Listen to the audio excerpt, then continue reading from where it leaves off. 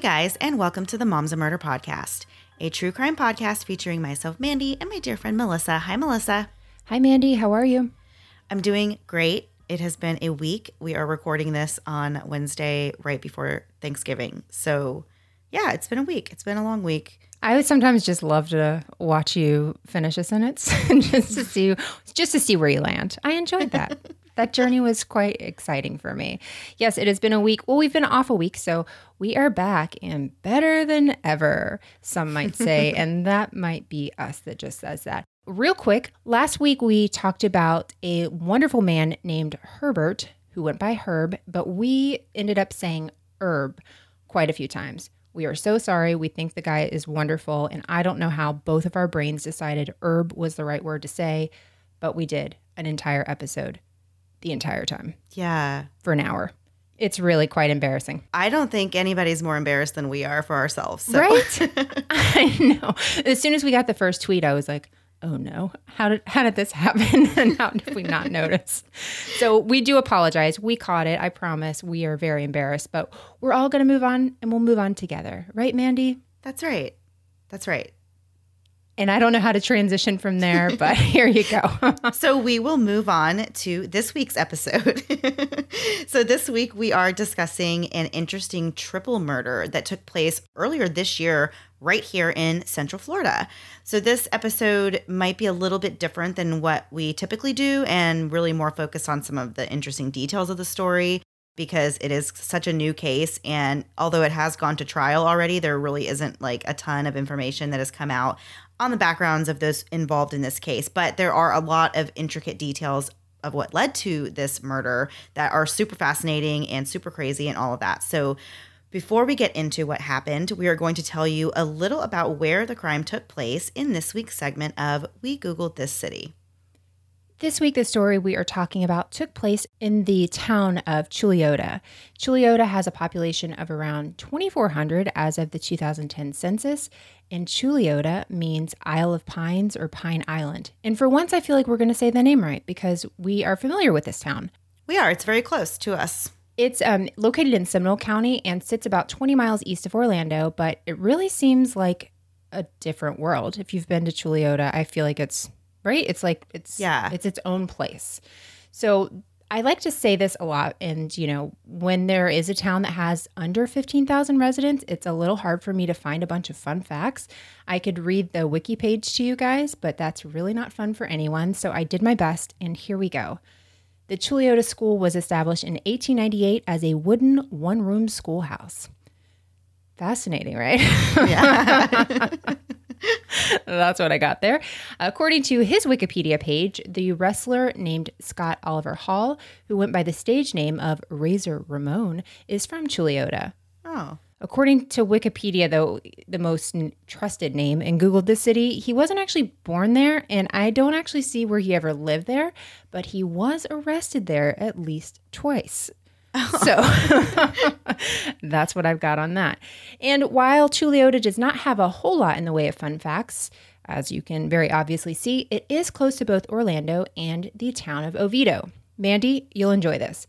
Why did the chicken leave Chuleota? Why? To go to Oviedo where the chickens roam around downtown. Oh my gosh. So did you know this about Oviedo? Apparently it's a bird sanctuary and the chickens are like everywhere. Did you know this? I did know this. Do you remember one time we were driving in Oviedo and I saw peacocks or something on the side of the road? Oh, there was that time I saw an otter also. But I think I was with you when I saw some interesting birds in Oviedo once. And you screamed. Yeah, I feel like I did know that. Yeah. Well, I was telling my sister this fact and I was like, I have never heard about these like wandering chickens like in the town square apparently. And there's like all kinds of city ordinances that let them do this. And she was like, yeah, they're everywhere. And so I don't know what part of Oviedo I've been to, but I have literally never seen a chicken except the one you screamed at driving down the road. So these same chickens were actually subject of a documentary I found on YouTube aptly titled Oviedo Chickens Documentary. And it's only 6 minutes long and yet somehow seems years longer. And I was going to end, you can probably guess how, with like a why did the chicken cross the road joke. But in looking for them, I found a really terrible thing that I had never even known. And sadly, I'm going to end you guys on this. This is terrible, Mandy. Do you know what the joke, "Why did the chicken cross the road," even means? Wait, yeah, I thought everyone did. Wait, okay, so what does it mean to you? Because I had to see it. What does it mean to he crossed the road to get to the other side? Well, he's dying. So this is something as a child you just knew. No, I didn't know it as a child. Okay. I thought that this was like pretty common knowledge among adults. But I feel like if people didn't know and I just told them right now, I'm sorry that I was very insensitive about it. No, I think you were more insensitive to me about, I think most adults know. So I hope everyone that's taking place on all the terrible things I said just marked one down for Mandy there. Somebody on Twitter, apparently, as I was like down a rabbit hole or a chicken hole, said that it actually could have even gone a step further and meant that the chicken meant to put himself in the road to get hit by something. Yes, that was the whole thing. What? But yeah. I thought it was just the darkest I ever made it to was he crossed the road and he got hit on the other side. Not he purposely crossed the road to get hit on the other side. Oh my gosh, this is a rough night for me. Oh my gosh. I feel really bad for anyone learning this information along with us because we are terrible people to like break this kind of news to someone. It's a very dark joke. Here's the thing. If I had to learn about it, so do all of you. It was a really terrible, terrible moment for me. I thought I was breaking that to you. This is awful. So that's honestly all I have. I did not have a happy way to end that. I just learned some dark things and I didn't want to be alone in it. So there you go. That's what you get this week. Super sorry. Just go on. So in this week's episode, we're going to be talking about the Amato family and what happened to them. The family consisted of Chad and Margaret Amato and their 3 sons, Jason, Cody, and Grant. Despite being 31 and 29 respectively, Cody and Grant were still living in their parents' home on Sultan Circle in Chuliota at the time of our story. The oldest brother, Jason, was Margaret's first child from a previous relationship, and he was 36 and lived with his wife and young daughters.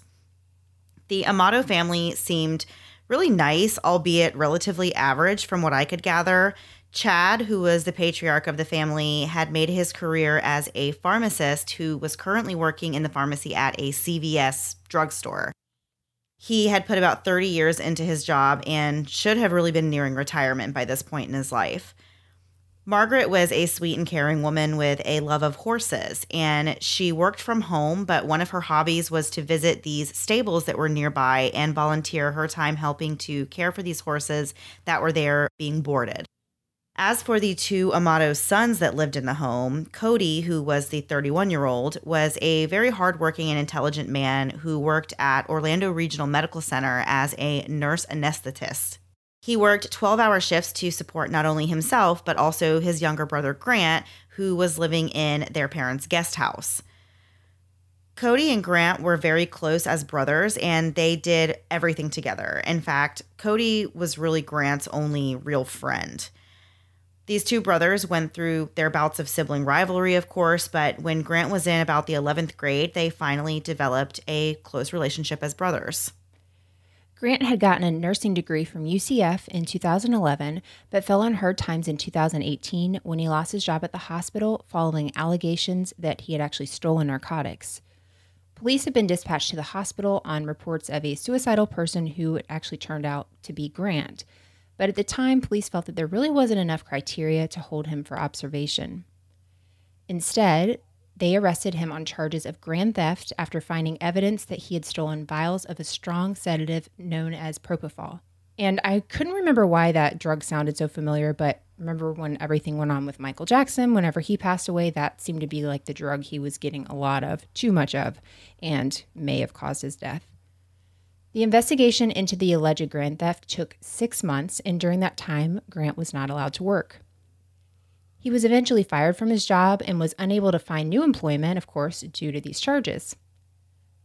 Finally, in December of 2018, just 1 year ago, these charges were dropped.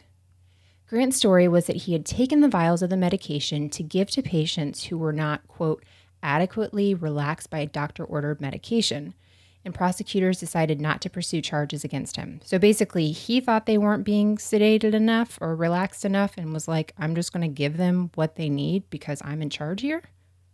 Well, he was a nurse, so Yeah, but they have to get doctor's orders. They can't just take it upon themselves, right? So, well, I think there are some things that nurses are authorized to, to give to patients Right. without a doctor's order. So I don't know. I'm not familiar with that medication or anything in the nursing field, so I really don't know. But I was taking it as the assumption that his story to the paramedics and the police that showed up was that, no, I don't have these for any like bad purpose. I actually have these on me because I was giving them to my patients for this reason. And that's why I have these vials of this medication on me. So I kind of got it as something that he was allowed to do. And that was kind of his whole way of getting out of this by saying that he had them for a legitimate reason.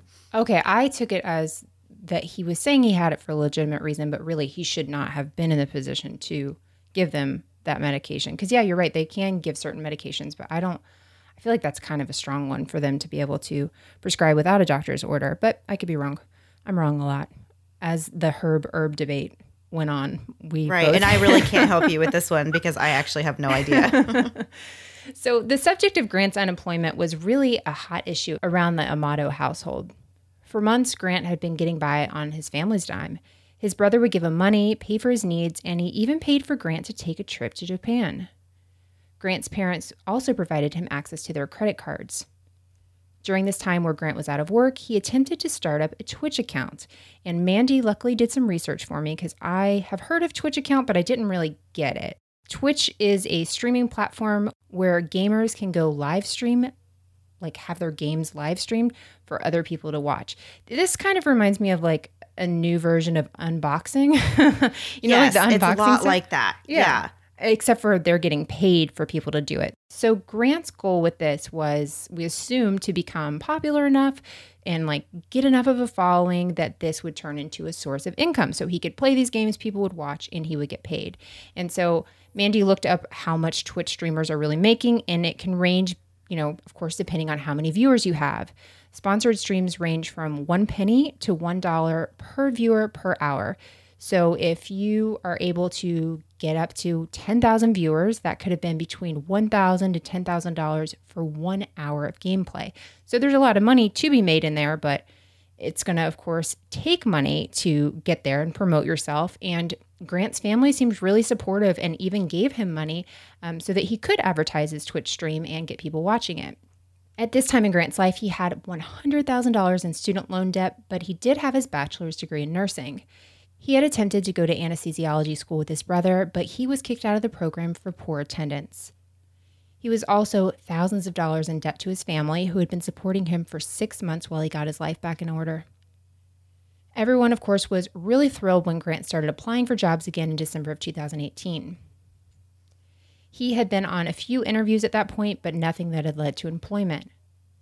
Grant was 29 years old and had never lived on his own or really had to take care of himself, and his parents seemed to kind of enable this behavior that they actually disliked in their son. It seemed that Grant was really more interested in sitting on the couch or playing on his computer than he was actually finding a job and starting to support himself. The amount of money that Grant was spending was also significant, and Grant was continuously untruthful about what he was actually spending all of this money on. You'd think if you're living at home, you're not going to be spending a ton of money. There's not a lot for you to do. Like, what are you spending all this money on? Right. But as it would turn out, Grant was actually in the midst of an internet and sex addiction that had been going on for several years. He liked to use the internet to fulfill his desires, and in this addiction, he had used his family's money to support it. Back in July of 2018, Grant discovered the online world of webcam sites, and he was instantly hooked on this. So the idea behind these websites is that people can go on them and they can pay women to perform either sexual acts or, model in different lingerie. And they're usually set up like a chat room where there's multiple people watching this one woman usually, and all these viewers kind of try to out tip each other and try to, so it's basically just a lot of people that are paying this woman to keep being on her camera, and putting on a live show for them. But what I don't get is out tipping. That's where you kind of lose me. Like, it's one thing to give her money, but like, I don't get the competition. Yeah. While I was like reading some stuff about this case, that I was kind of fascinated by that too. I'm like, I don't understand. Everybody is kind of in these rooms and everyone is chatting back and forth. Like all these guys are in there and they're chatting back and forth. And I guess they like get to know each other also. So it's like, they go there to hang out on the internet. Like it's like a regular chat room, but then there's this other thing going on. That's kind of the vibe that I got from it, was that Grant was like, had these like friends that were on there and like, I don't know. And they would all try to like impress the woman. And so they would all be like giving her coins and. Got it. That's kind of how I took it from what I was understanding. Okay. So this website had actually its own currency. So Grant was actually using real money to buy these tokens that he needed to have this private one-on-one interaction with any of the women on this website that he wanted to. He could use his tokens for anything. So he used his brother's credit card and tried out a few different of these cam models, but he eventually grew a liking for this one in particular. And it was this woman in Bulgaria named Sylvie. Grant spent the next 6 months stealing money from his family members to pay Sylvie for various things, including just time spent online with her and chatting, or having her webcam on. And, you know, he was sending her gifts and things that she would have in these videos. So by that fall, things were really, really stressful in the Amato household. Grant's relationship with his parents and his brother had really deteriorated, and it was all over the financial strain that Grant was putting on all of them. In November of 2018, his family learned of his relationship with this Bulgarian cam model. And at this point, he had been talking to her, as I said, for 6 months, and he had sent her over $200,000, all, of course, while, you know, himself being unemployed. Oh my gosh. So that is quite a bit of money over a 6-month period to have funded with, you know, your parents' money and your brother's money, and you're not even really telling them what you're doing with it. And then they find out all of this. So you can imagine how shocking that would be to his parents and his brother to learn that this is what Grant has been spending his time doing. Right. So Grant was actually spending about 4 hours a night watching Sylvie on her webcam. She would just dance and model, and he was spending about $600 to get 5,000 tokens on this website. And Sylvie, I guess, her rate was 90 tokens per minute. So he was using all of this time, these tokens he was paying for, and getting, you know, like I said, about 4 hours of time with this woman online every night. So on December 20th, things really came to a head when Grant took off in a kind of a negative mental state without really telling his parents or anybody where he was going. And Margaret and Cody were so concerned that they reported him missing, and they told the police that based on recent contact and events and, you know, talking to Grant, they believed that he was suicidal and he was at risk of hurting himself. Grant actually ended up going to his Aunt Donna's home in Apopka, Florida, where he slept all day and stayed the night. While he was there, he actually stole his aunt's credit card information, and she started noticing strange charges on her statements as well.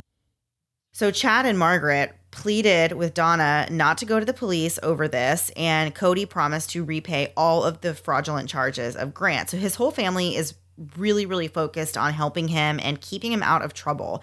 And his father, Chad, actually broke down in this conversation that he had with Aunt Donna and told her that, you know, they were aware of this, you know, situation with their son Grant, and they are really trying to work to keep him out of trouble. That he said he had remortgaged their house to personally take care of $150,000 worth of the debt. And he told her, you know, he knows he's going to have to work a few more years longer than he wanted to, but it was worth it to keep Grant out of jail and out of trouble. So he's basically saying, please don't go to the police about, you know, my son stealing your credit card information and charging things on your card. You could see that the levels they were willing to go to kind of, you know, to protect their son, who they realize has some kind of a problem going on. On December 22nd, just a few days later, Grant's family finally had enough of all this. He had still been crashing at Aunt Donna's house, and his family decided to go there and pretty much have an intervention. His dad, Chad, laid down the law and told Grant that he was being sent to a rehab facility in Fort Lauderdale called Cornerstone. And this was a program that was 60 days of inpatient treatment. It was going to cost $15,000, and Grant's brother Cody footed the bill for this. And this is after Cody has already given Grant, you know, he's already supporting him, you know, it's pretty much his lifeline. And he's also paid $8,000 for his lawyer whenever he was going through these grand theft investigation and charges. And so the goal at this Cornerstone place was to treat the internet and sex addiction that Grant had spent so much of his family's money on and really seemed to be consuming his entire life. So they packed him up and they drove him down to Fort Lauderdale with this understanding that things were going to be much different at home whenever he came back. And we're going to get into a lot more details of this story after a quick break for a word from this week's sponsors.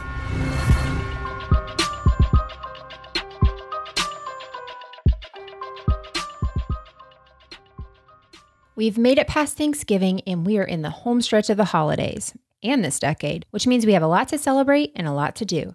Making a delicious dinner that our families will love while also not killing ourselves seems impossible this month. But thanks to America's #1 meal kit, HelloFresh, it's a snap to get easy, seasonal recipes delivered right to your door. HelloFresh delivers step-by-step recipes to pre-measured ingredients, giving you everything you need to have a wow-worthy dinner on your table in just about 30 minutes. I love to cook, but like most people, I sometimes get stuck in a dinner rut. HelloFresh helps me break out of my dinner rut with their 20-plus seasonal, chef-curated recipes each week.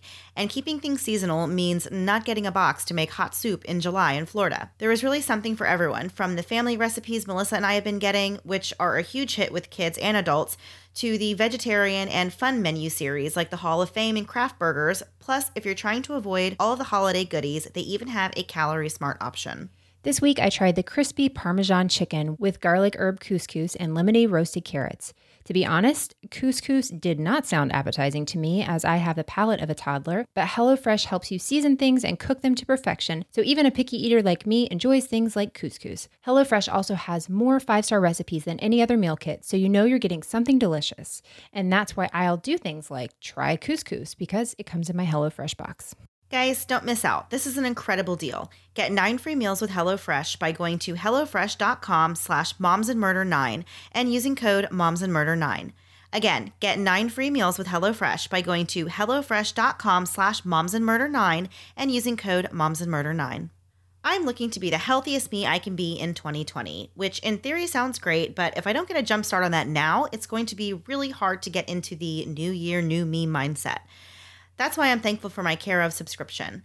Care of is a wellness brand that helps you get the right vitamins, supplements, and protein powders for your specific needs. And Care of makes finding out what you need really easy.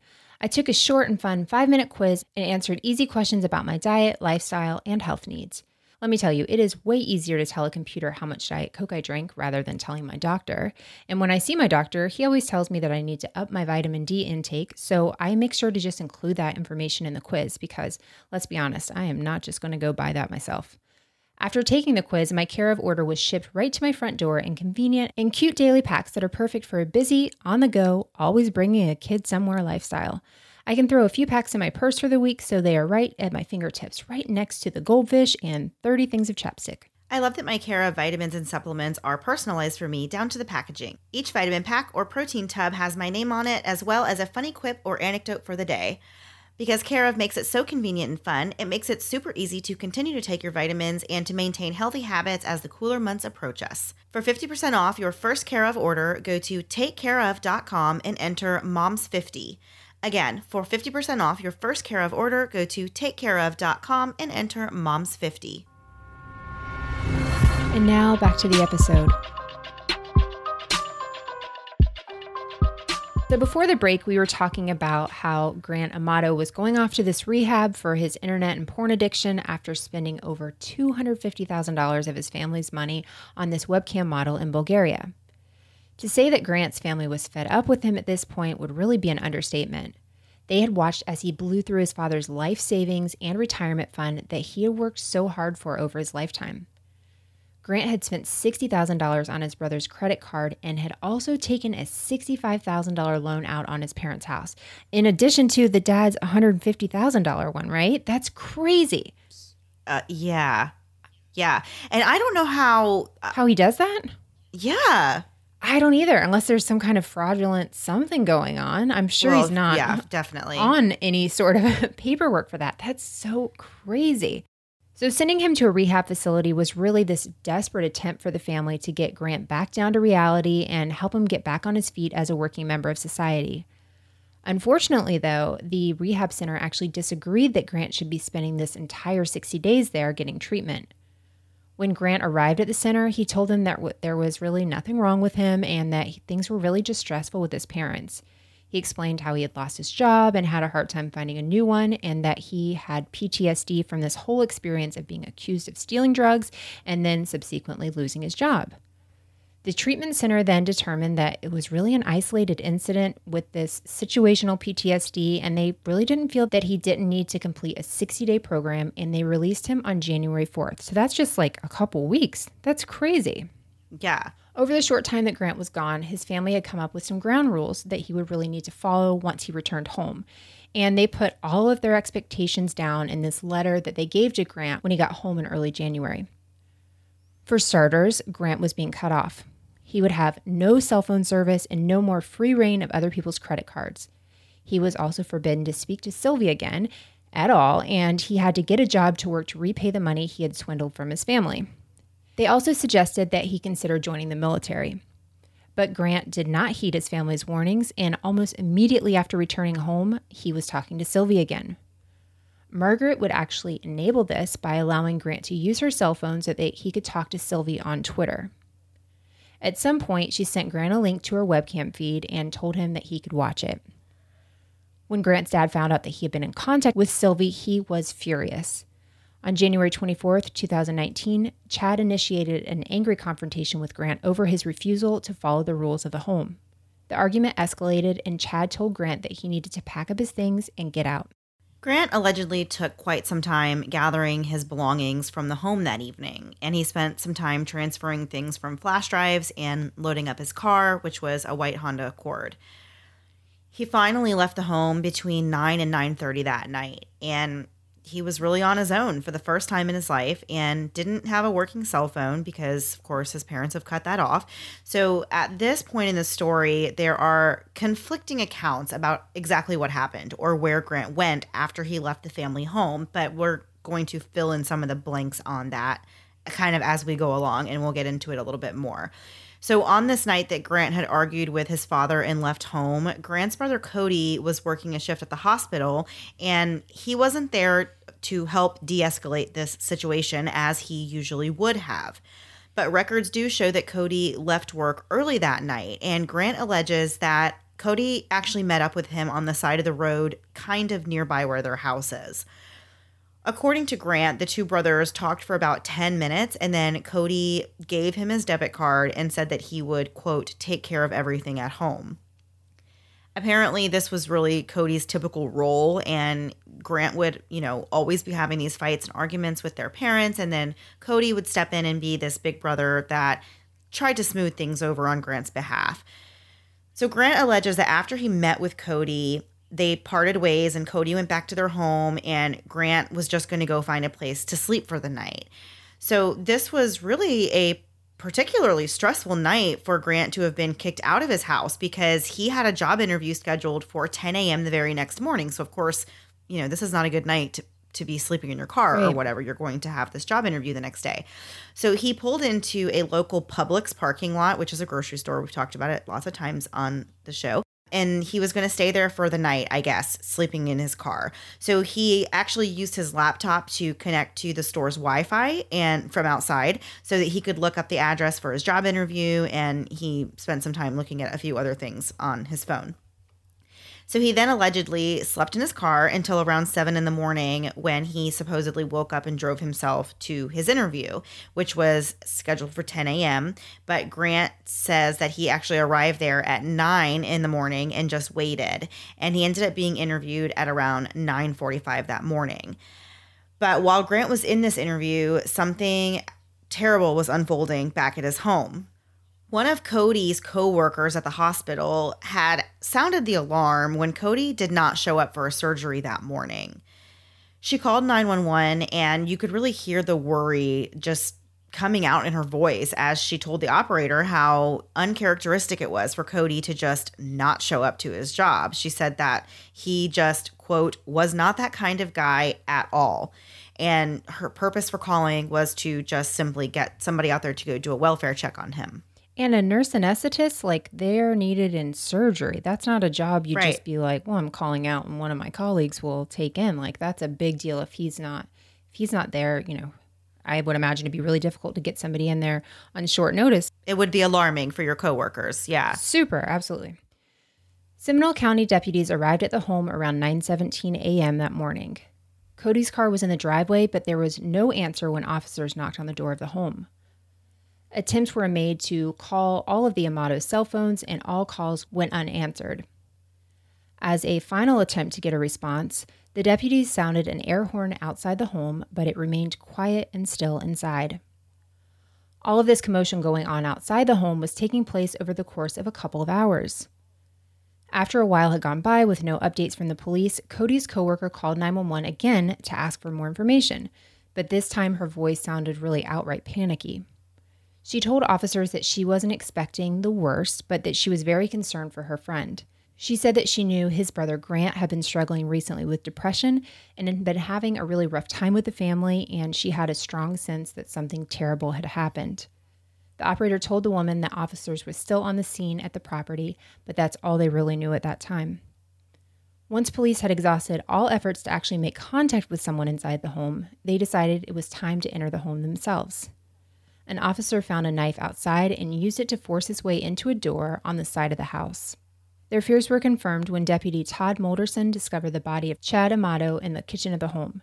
He had been shot 2 times in the head, with his lunchbox laying in a pool of blood nearby, suggesting that he was shot as he arrived home from work. As officers moved through the home, they discovered the bodies of Margaret and Cody Amato as well. Margaret was found in her home office, slumped over her desk. She had also been shot execution style. Cody was then found in the home gym near the garage entrance to the house. As for Grant, well, of course, he was conveniently missing, and it would take the police several hours to track him down.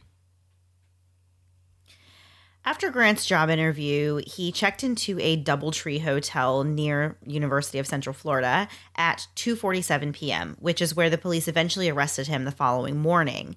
So I watched some police body cam footage of this takedown of taking down Grant Amato, and it was really a whole process. So it was just, I don't know why. I know you always know that a lot goes into these investigations, and whenever, especially when they're going to arrest somebody that they suspect, of a huge crime like this. But you just really don't think about how much planning and work goes into this. But there was hours of body cam footage of these officers at this hotel trying to make sure that they got this whole thing right. And of course, being that they're arresting him in a hotel, there's a lot of other people around. So they have to consider, they don't know if he's going to be armed. They don't know what his attitude's going to be like whenever they encounter him. And they want to make sure, of course, that everybody else is safe. So the police were, they had to secure this entire hallway of this hotel. And it was early in the morning, and they were like going around quietly trying to knock on all of, the neighboring rooms and get everybody out. And so people were answering the doors, and they're in pajamas, and the police are like, there's like an entire team of police in the hallway. And they're like, you guys have to get out and go down to the lobby. And like, it was crazy. Like, imagine being at a hotel and having that happen. The police are knocking on your door and telling you to get out. So it was really something to watch. I actually got sucked into it, even though, a lot of it was like very tedious, but I watched it for longer than I intended to. I wanted to just kind of see I wanted to watch them get him under arrest, but I wanted to just kind of see how it went. And I ended up watching a lot of it. It was very fascinating watching how they worked that situation. So when the police were finally ready to confront Grant, it was actually a very easy process. Grant kind of, he saw the police, and he laid right down on the ground and just crawled out of his room and really submitted to being arrested without fighting it at all. And he was really, really calm given these circumstances. He was so cooperative that the police actually uncuffed him while they talked to him in the hallway, and Grant agreed on his own accord to go down to the police station to be interviewed. So something interesting to note here is that Grant never even one time asked the police why there was so many officers there and why they were arresting him or what any of this was about. And I also watched a lot of the interrogation tapes in this case, and Grant's behavior was really bizarre for the situation the entire time. He was really, really calm and didn't even really display any nervous mannerisms or anything like a person typically would if the police have just arrested them and are now taking them down for questions. So we are going to get into the rest of this story after one last break for a word from this week's sponsors.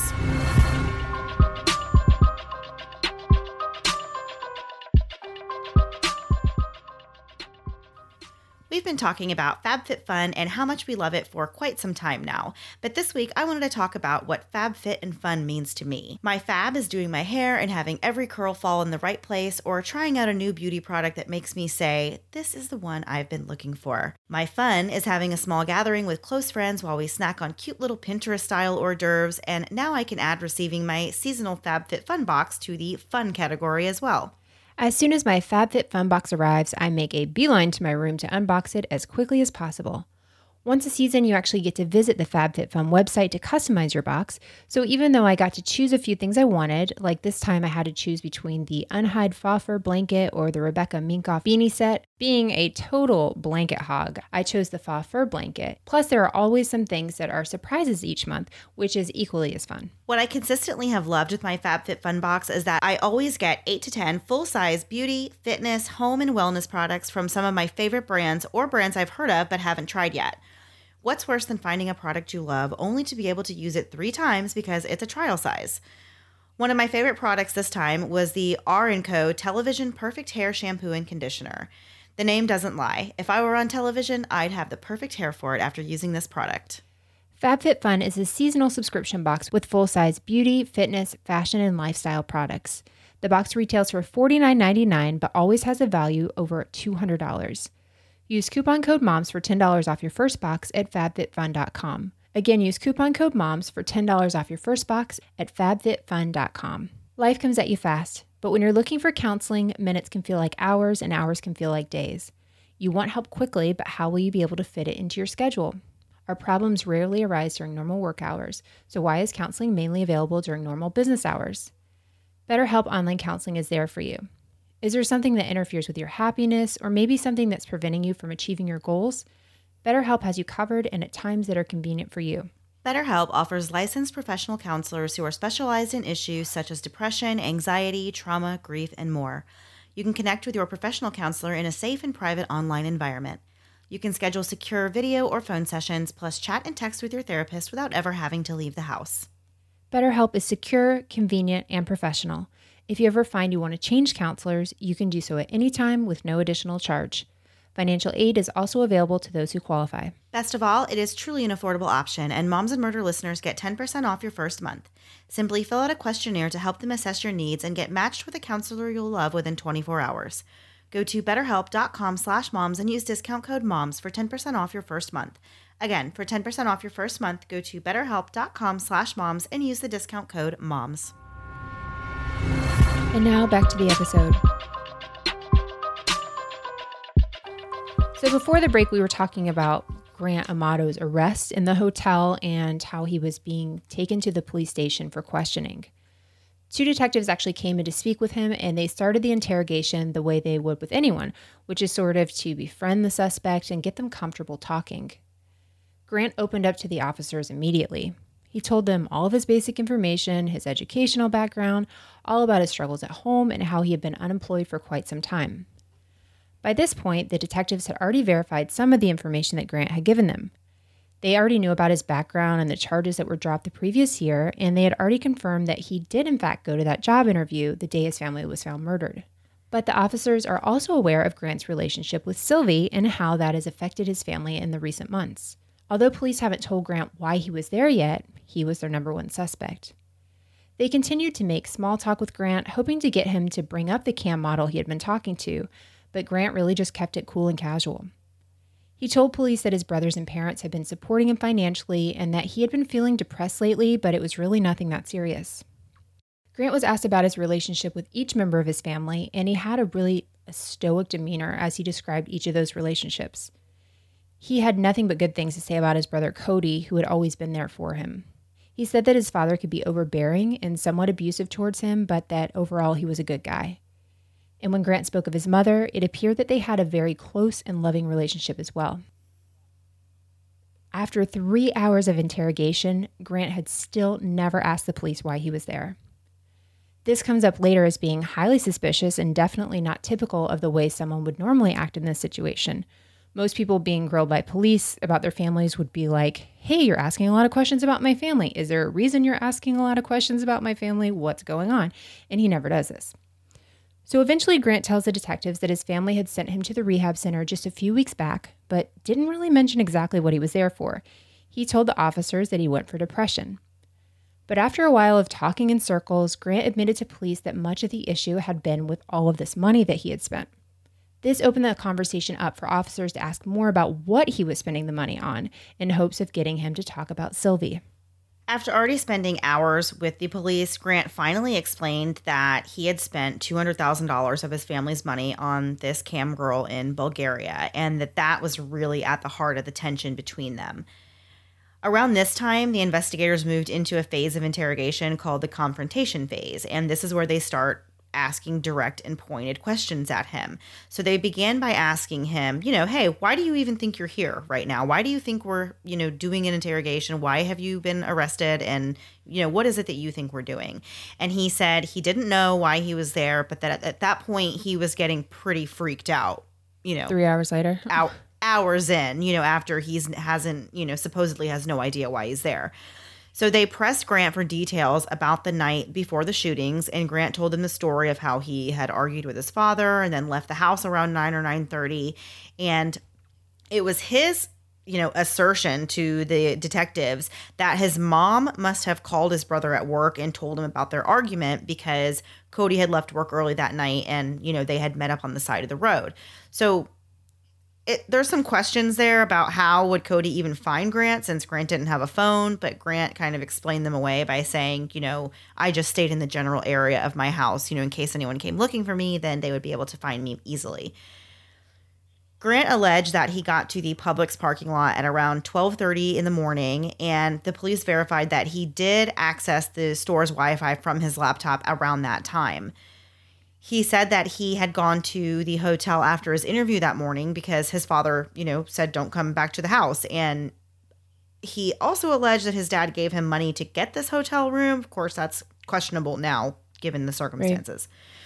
So Grant admitted that he had driven past his house the morning that the bodies were discovered. This is all in the police interrogation. He tells the police, actually, that morning I did drive past my house, but I saw a lot of commotion and I just turned around and drove off. And he says it never occurred to him to check, to try to contact any of his family members after he sees police and ambulances and everything at their home. Like, he just tells the police, I didn't even, I didn't bother to find out anything about that. I just went to the hotel, is what he says.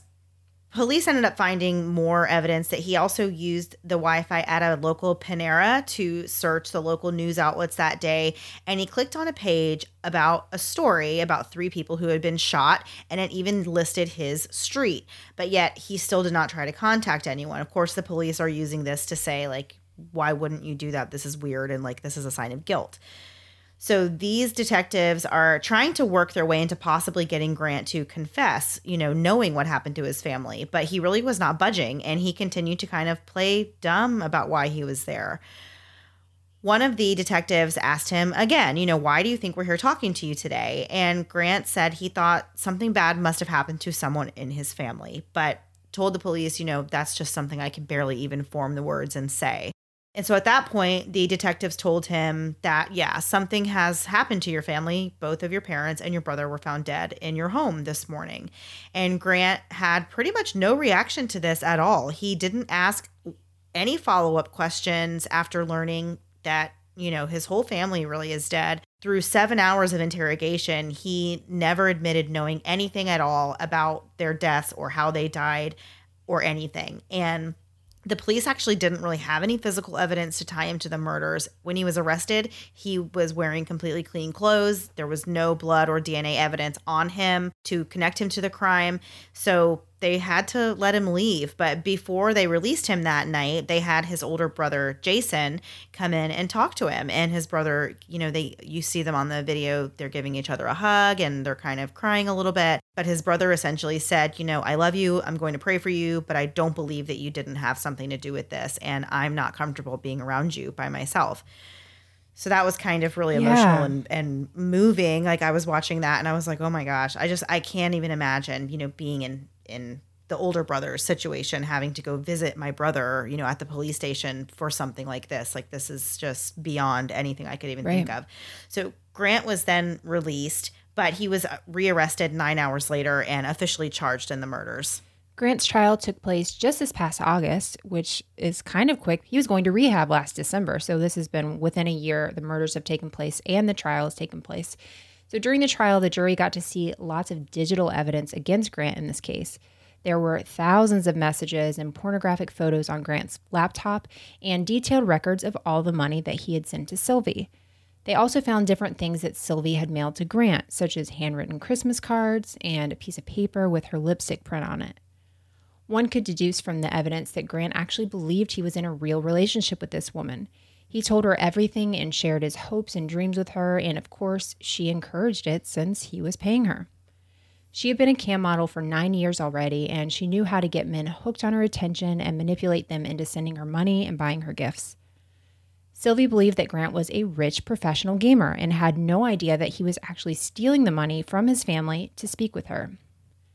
The prosecution laid out their theory, which was that Grant shot his mother first while she was working at her desk, and they alleged that he shot her around 4:30 p.m. that afternoon. In the state's opinion, they believed that Grant turned the gun on his father as soon as he got home from work that evening, and then shot Cody the same way when he got home later that night. Grant's defense team tried to dispute this timeline, saying that it really didn't add up because there was cell phone activity on the victims' phones after the times that the state said they were murdered. A neighbor of the Amatos took the stand and testified that she heard gunshots at around 8:30 or 9:30 that night, which lines up with the timeline that prosecutors believe Cody was shot. The prosecution also pointed out that Grant had the motive to commit these murders and that nobody else really had any reason to hurt this family. They also showed evidence that Grant had used his laptop and his brother's credit card that night in the Publix parking lot to make contact with Sylvie just hours after prosecutors say that he shot his family. Grant's own grandmother took the stand and said she believed that Grant had done this. After 8 hours of deliberation, the jury returned with a guilty verdict. When it came time for sentencing, Grant was spared the death penalty and was instead sentenced to life in prison. He was 30 years old at the time of his sentencing. Wow. Yeah, I mean... Yeah, there's not really a whole lot to say there. It's just a really, really wild story. I was a little confused about the... not confused. I guess I just have questions. So that the state was saying he shot each of them, hours apart from each other. If he shot, his mom at 4:30 in the afternoon that day, and then his dad a couple of hours later, and then Cody even after that. But it does leave a lot of questions about what exactly happened that afternoon. It's confirmed that Cody did leave work early, so somebody must have called him. But if the mom was shot that early in the evening, that doesn't really make any sense. And then why did Grant tell the police about the fight that he had with his dad if he said that he argued with his dad and then he left? I mean, it would make sense to say I argued with my dad and, and then maybe I shot everybody in the family in the house. But it just seems weird, like if they're alleging, the father had the lunchbox in hand and looked like he was shot right when he came home, from the door. So I'm guessing I'm jumping to the conclusion that there was never an argument that took place, that Grant already had planned on doing this. But I don't know why he would tell the police then about the argument, because that doesn't look good in his favor anyway. Yeah.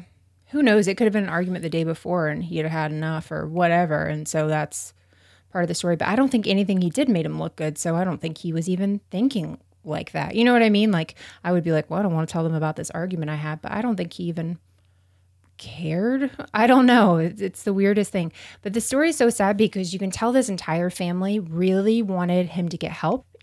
Whether it was the right thing or not, they were helping him how they thought was best to help him. And it's just so sad that the dad tried to keep him out of jail and now he's in prison forever and they're all dead. There's just no happy ending in it at all. And now Grant's in a cell and can't contact Sylvie. So literally nothing good came of the entire thing whatsoever. It's just sad all the way around. Yeah, definitely. All right, Melissa, are we ready to turn the page to last thing before we go? Yes, absolutely. It is the first of the month, and so that means that we are doing our hero segment this week. So we actually pulled a hero from our Facebook group. This is somebody that has been posting in our group for a little while now, and we've kind of gotten to know a little bit about her. Melissa, would you like to read us the post that made this person our hero this month? Okay, but if my voice cracks, it's just because I have allergies. So I'm just going to read exactly what she wrote because paraphrasing won't do any of it justice. This is Amanda B. Last week, I shared a pic my son Adrian's teacher sent me of my daughter Peyton walking with her older brother. Many people commented and shared their own stories. Thank you. I love hearing these stories. Some also made comments about having a sibling with special needs, how it teaches children to be kind and treat everyone with respect.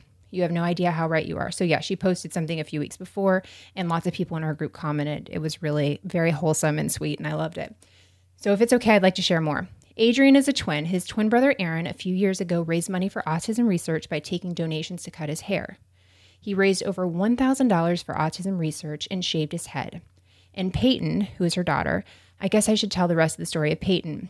When Peyton was in 4th grade, the school did candygrams at Valentine's Day. She came home and asked if she could use her allowance to purchase candygrams for the kids in the special needs class because she was afraid they wouldn't get any. So she took it upon herself to start doing that. Every year at Valentine's Day, Peyton uses the money she saved up and purchases candy and Valentines and delivers them to all the special needs classes at this elementary school and the junior high and high school. 3 years ago, Peyton came to me and said she wanted to do more. She felt that the kids in the special needs classes should have a special day just for them. She contacted everyone we know and raised money. She contacted the local theater and arranged for them to open on a school day and have a special showing of a movie for all these kids. All the kids saw the movie, got popcorn, soda, and candy during the show, and then afterwards she purchased enough pizza and drinks for each class to have a pizza party. The next year, she sold cupcakes and raised enough money to take all these kids to the Louisville Zoo for a day, and each child also got a zoo-themed drawstring backpack filled with zoo-themed goodies and toys. Last year, she decided she wanted to make sure kids had a good Christmas, but was afraid she wouldn't be able to do it if she ran a trial run by focusing on the junior high school class. She raised enough money to purchase each child a Mickey or Minnie Mouse Scentsy Buddy and a stocking filled with goodies. It was a success, so this year she raised enough money to purchase every single special needs child in the school district a Winnie the Pooh or Tigger Scentsy Buddy and a stocking filled with goodies. Peyton informed me that she was looking forward to Christmas so that she can deliver these gifts, not because of the gifts she will receive. I don't know that Aaron and Peyton would have done things differently if it wasn't for Adrian, their brother, and the lessons they've learned. It's definitely changed my perspective and theirs of the world. Definitely blessed in unexpected ways. And I don't know if it really said this in the beginning, but their brother Adrian, so it's Adrian, Aaron, and Peyton, and Adrian has autism, and Aaron and Peyton are the brother and sister. And so they've as a family, just done these amazing things. See, I told you.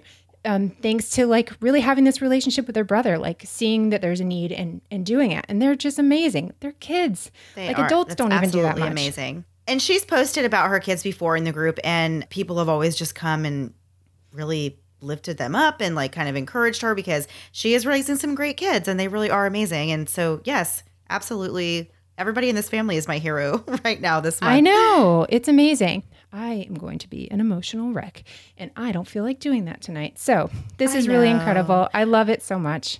It means a lot to me that they're doing that. It's really cool. Yeah, absolutely. So before we get out of here, I just have one last thing. My really good friend Angie, her daughter listens to the show. Her name is Maddie. And hi, Maddie. I'm saying hi to you now. She turned 13 and she listens to our show. So I told Angie I would give her daughter a shout out, and I'm really excited to do that. So happy birthday, Maddie.